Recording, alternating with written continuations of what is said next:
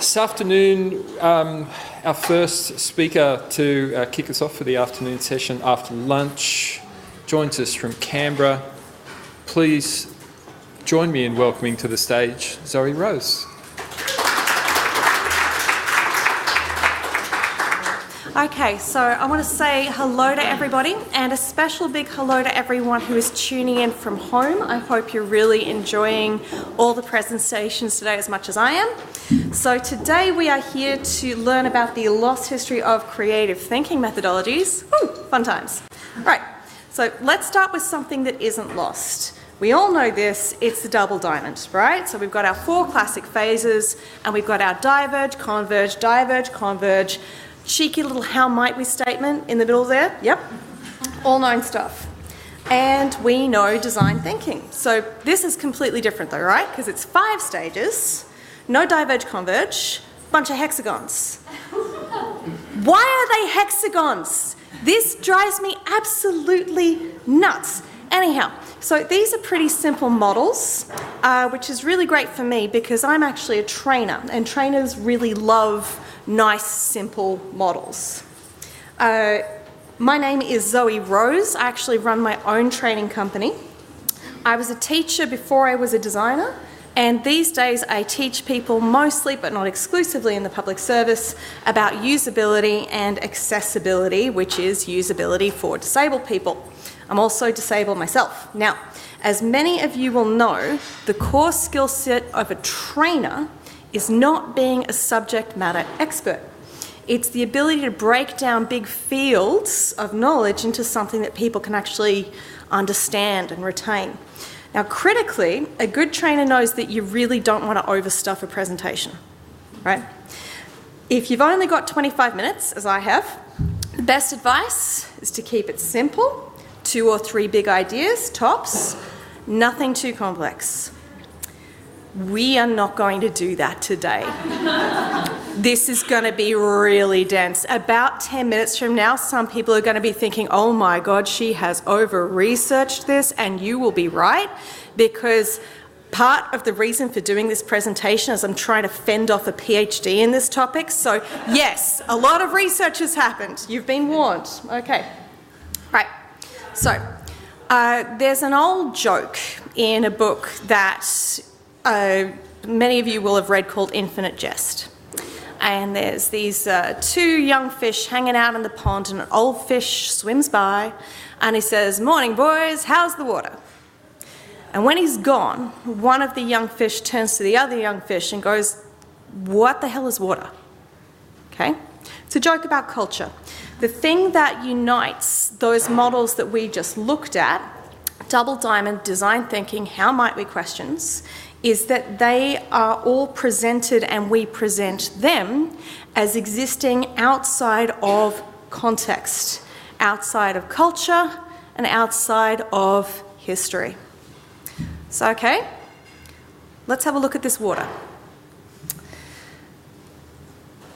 The very idea that a process can be decontextualized is contextual. The idea that a process exists outside history is shaped by history.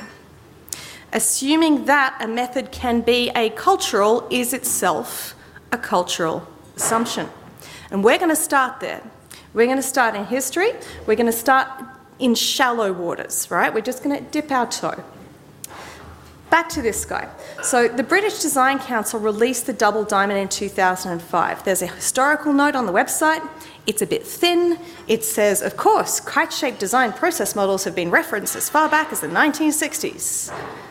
Have they? The director of design from when the double diamond was invented, he said something interesting. He said, an engineer at IDEO talked to me about the product development process as being like the classic diamond-shaped kite with a tail composed of progressively smaller diamonds. That's interesting because it tells us that IDEO had an influence over the development of the double diamond. IDEO, of course, are the design consultancy that came up with this in about 2001. The hexagons are their fault. This is the standard design thinking model. Now, if you look at their account of their history, it's very vibe-oriented. Like, there's like, oh, something, something, Victor Pasternak, and then it doesn't say anything else. So there's not much there. All right, that's the immediate history. Going to shift gears now. We're going to go to culture. I want to introduce you to one way of looking at the spectrum of culture, which is the low context culture to high context culture spectrum. Now, anthropologists and sociologists in the audience will be screaming inside their hearts right now at the oversimplification of this model, but we're going to do it anyhow, and I'll tell you why in a second. Right, so high context cultures tend to have these attributes. They tend to be more group-oriented, place value on relationships, use more indirect communication styles, and favour collaboration. On the other hand, our low-context cultures tend to have these attributes. They tend to be more individualistic, value independence, direct communication styles, so get to the point, and a bit of competition. Okay. Just want to point out, this is a very low context way of presenting culture. We'll just acknowledge that. So we've got our models from the US and the UK. These are pretty low context places. And just so you know, the vertical axis doesn't mean anything. I just lifted this out of Erin Meyer's book, The Cultural Map, where she's got more examples. So America is not collectivist at all. America is super individualistic. This is the Hofstadter Culture Compass, also problematic, but interesting. And according to this model, American individualism scores a whopping 91 out of 100, real high. And before anyone feels particularly cocky, this is how Australia goes in at 90 out of 100. So, bit of culture, swinging back to history. Our story actually starts in a specific place and a specific time. It starts not just in America, but in America in the 1950s and in a specific cultural context, which is rich, white, well-educated American men. Men who are really interested in creativity. Right, let's do some history. It is pretty rare that a field of human knowledge literally starts in a place at a time on a date. However, in this case, it kind of happened. The field was creativity research, and the event was J.P. Guilford's address to the American Psychological Society in 1950. Now, in his address, Guilford says, "The neglect of this subject by psychologists is appalling," and he's right. No one is researching this. Later in the speech, he says the psychologist's problem is that of creative personality. He says that a lot, kind of individualistic, yeah? But then he says another really weird thing. He says that examination of the content of intelligence tests reveals very little that is of an obviously creative nature. Well, why would they? Why is he talking about IQ tests? All right, context time. So, the IQ test was invented in France in 1905. It was only for one purpose, and that was identifying kids at risk of falling behind in school. However, by World War I, 1.7 million American soldiers are going to take it, and they're going to take it because the war machine is chewing through people so fast, they need a quick, effective way to identify people for the officer class. Now, something really strange is going to happen after this. The IQ test is going to fail in every way, but the thing that's weird is that the military is actually going to admit to it. They're going to say, yeah, this did absolutely nothing apart from tell us who was black and who was a recent immigrant and didn't speak English very well. Nothing else at all. Now, Guilford knows this at the time that he is working in the Air Force in World War II. He's got the same goal that they had when they were doing the IQ test. He wants to identify people who are fit for leadership and command and who are going to make really good pilots. But he reckons it's going to be about creativity, okay? So, if you want to know more about the wheelchair to warfare pipeline, which is very established in disability circles, or the fascinating history of the multiple choice test, ask me. So when he's working with those pilots, Guilford worked out a really famous creativity test. Who knows this? Yeah, I got some nods. All right, cool. So the test is this. You give someone a standard object and you see how many uses they can come up with for that object to make it measurable, okay? So what Guilford is looking for is what he calls intelligence of the kind that goes off in different directions. He is looking for something that he gave a name. He called it divergent thinking. Yeah, okay. So which is the opposite of what? Convergent thinking. The ability to find a single correct answer, which is what is being measured by the IQ test. So we see it. By 1956, Guilford has introduced the structure of intellect model to personality research. You can see, here it is, and you can see up the top it's got convergent and divergent thinking incorporated into the model of personality. So what this tells us is the path that diverge, converge came to us as designers was not through design. It was a scientific path, and more specifically, it was personality research, which is to say the study of the individual. Okay, so our creative problem-solving methods have individualistic roots. Cool. Next guy. Oh, I love this guy. God, I love this guy. This is Alex Osborne, and he's as cool as he seems. This is the guy who invented, I love all these people. This is the guy who invented brainstorming. So he's kind of like he's an ad executive, so he's kind of like a cross between a Mad Men guy and Tim Ferriss. He's very fun. So what actually is brainstorming? Well, everybody knows the bit where you get a group of people together in a room and you generate as many ideas as openly as possible. It's very naff, we don't do that. Osborne says, however, that that's actually only step 1 of 3. Next, you've got to pause. And after you've had a pause, then you winnow the ideas down to the good ones. So you use divergent thinking in your brainstorming session, but then you use convergent thinking to come up with your solutions. Diverge, converge, diamond. You're seeing it, right? Yeah? Okay, cool. So the brainstorming fad actually starts with Osborne's book, Applied Imagination, 1953. It's basically an airport business book. It's very fun, gushy, name-droppy kind of a read. Yes, I have read the whole thing. So now, some people might have noticed something a bit weird here, because we've got this all-American capitalist madman guy, and he's come up with this process which is actually really collaborative, right? Brainstorming is a group process. It's a non-judgmental group process. You've got to ask ideas in the generation phase, but they have to be non-judgmental ideas, like by definition. It's not very American, right? But you'll be glad to know that Osborne does explain this. He goes out of his way in the book to explain that, like, even though it looks collaborative, the group session is just because, like, it's driving competition between people, and that's what's the powering bit. It's definitely competitive. Woo, America, yeah. Okay, so speaking of America, when I proposed this talk, I had an idea that the creative problem-solving methodologies that we're discussing were reactionary. And as they all blossomed in America during the Cold War, I thought they were specifically being reactionary against communism. So I started researching this, expecting that boring thing would happen where you have a really cool hypothesis and you go looking for facts and it turns out you're just completely wrong.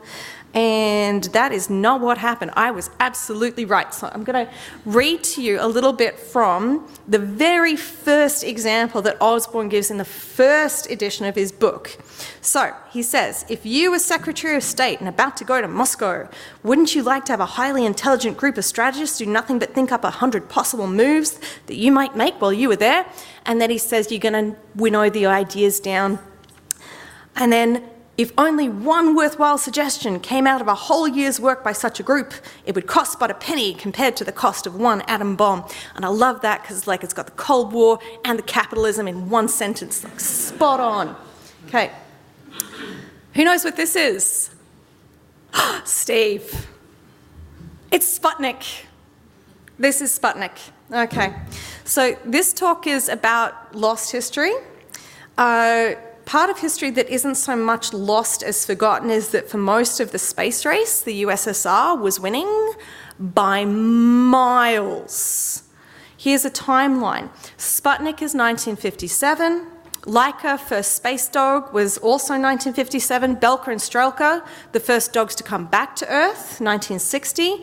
Yuri Gagarin, the toughest man who ever lived, first person in space, 61. Alexei Leonov, first spacewalk, 1965. And it's not until 1969 that the USA even gets a single run on the board. They are being smashed. Ask me, by the way, about the symbolic connection between enclosed spaceships and the enclosed economy of the kind that they were trying to run in the USSR. It's pretty cool. All right, so this is a real concern in America. I found this in an article from Guilford, 1959, on the reasons for the boom in individualistic creativity research. It says, "We are in a mortal struggle for the survival of our way of life in the world. Later, we encountered challenges on all intellectual fronts, scientific and cultural, as well as economic and personal."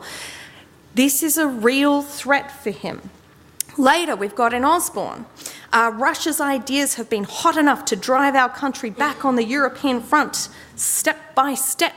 He's taking this very seriously, which leads us to be able to say that our creative problem-solving methods have ideological roots.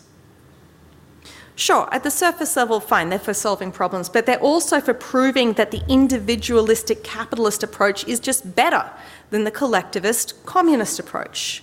Now, all right, so it's reasonable at this point to ask, is there even such a thing as a collectivist design methodology? What would that even look like, right? Is it Bauhaus? Is that what we're going to do? So, Genrich Altshuler is our guy. I say he's the other patent clerk genius, the first one being Einstein.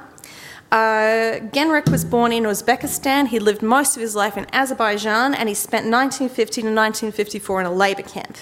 His first career was as a patent clerk, and he realised that there were patterns in the patents that came across his desk. And I have been terrified of saying patterns in the patents ever since I wrote this. It's very difficult. So where our beloved Guilford started with analysing creativity in people, Altshuler, at almost exactly the same time, started by analysing creativity in inventions. Thousands of them. Okay, are you ready for the next bit? Because this is going to be a real trip, all right? Okay. So, based on what he found in the patents, he proposed that there were 40 categories that all inventions fall into, and they're all on this slide, okay? His idea was that if you can work out what category your problem is in, you can use the category to find the solution. This system is called TRIZ, T-R-I-Z in English. We're not going to do TRIZ, we're just using this as an example of alternatives. If we take, for example, category 1, that's division or segmentation. An example might be replacing a delivery van with a car and a trailer. Or in project management, just breaking a project into smaller, more manageable pieces.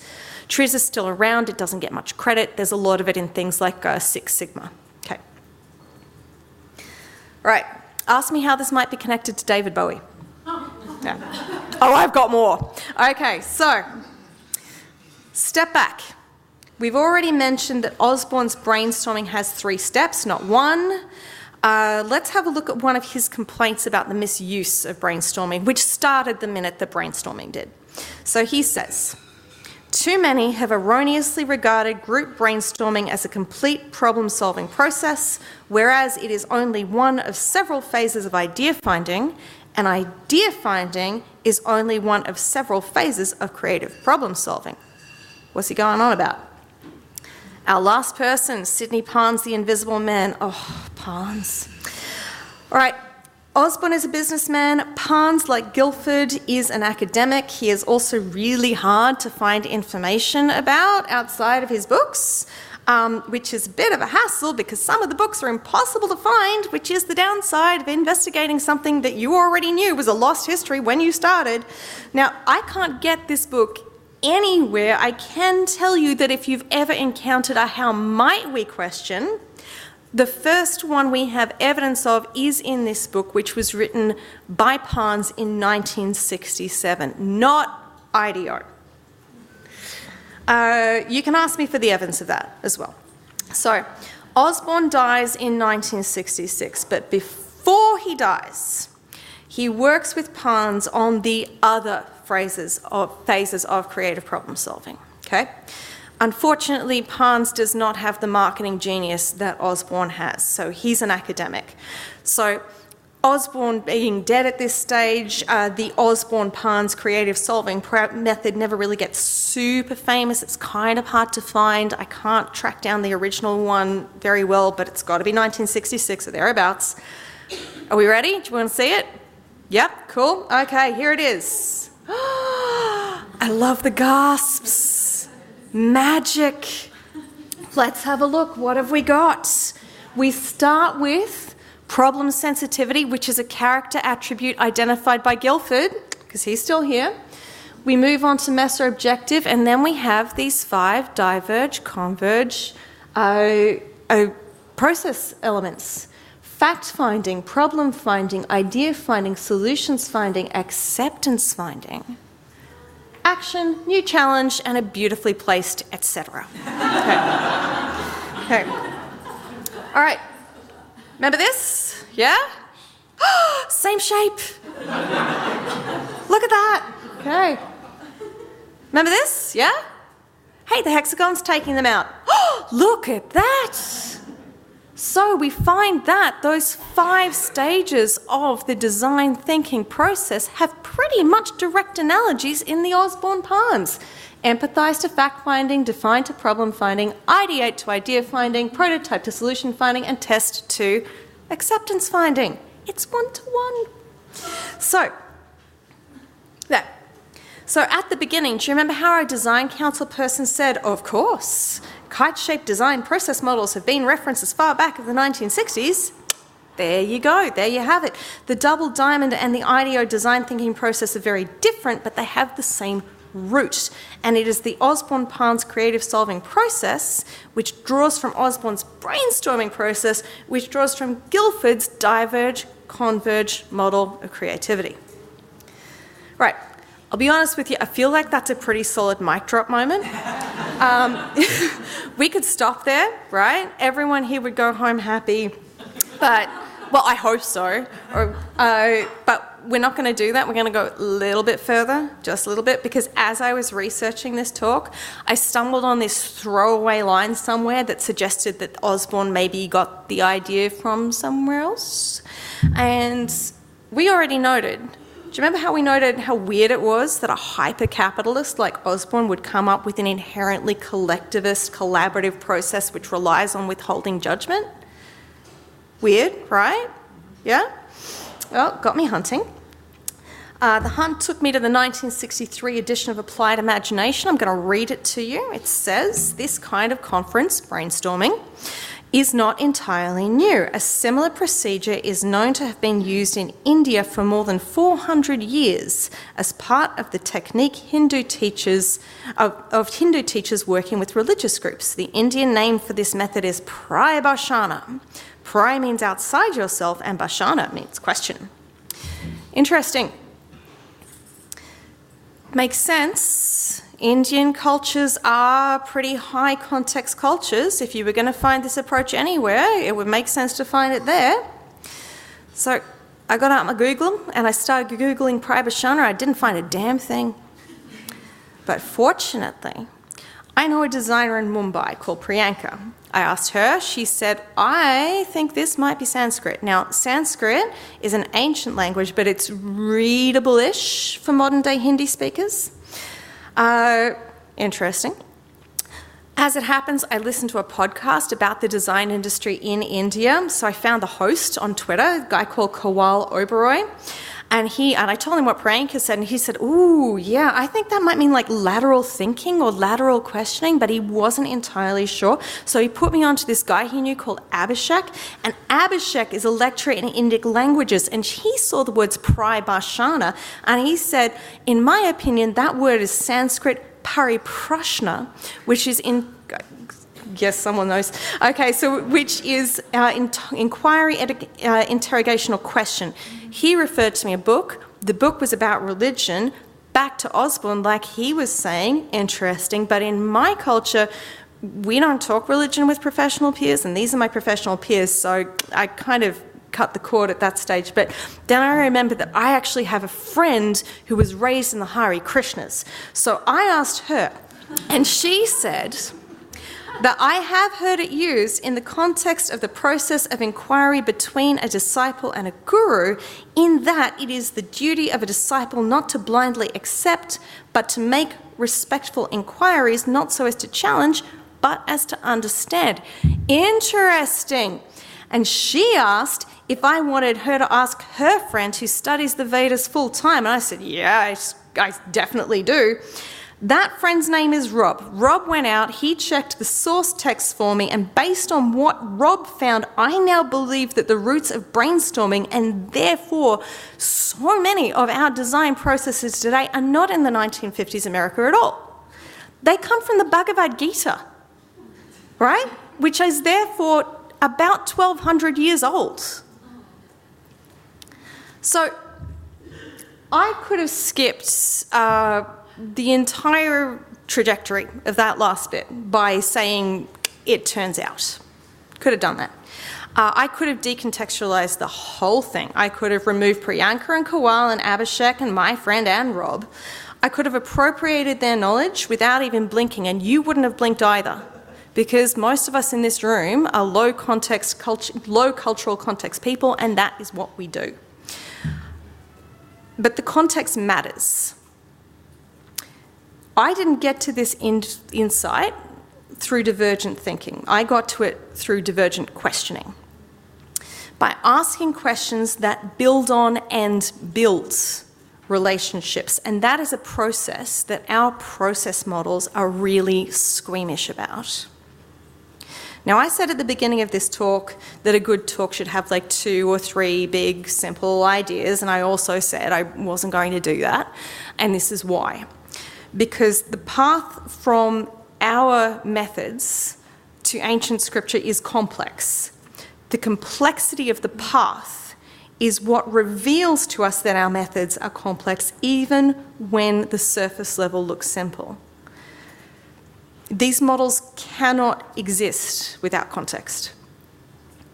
And when we act as though our work is divorced from cultural, historical, and personal perspective, we are claiming power that we do not, should not, and cannot have. I'm actually going to give the last words of this to someone who's not a designer. Not an expert in the things that we in this room claim to be expert in. That's Rob, who's just a man who was willing to give an answer in good faith to a question asked in good faith. And he said, in the context of design, I would say that pariprashna implies the ability to cast aside one's ingrained biases, have an open mind to explore, and a desire to discover the best. It suggests that how we see is perhaps more important than what we see.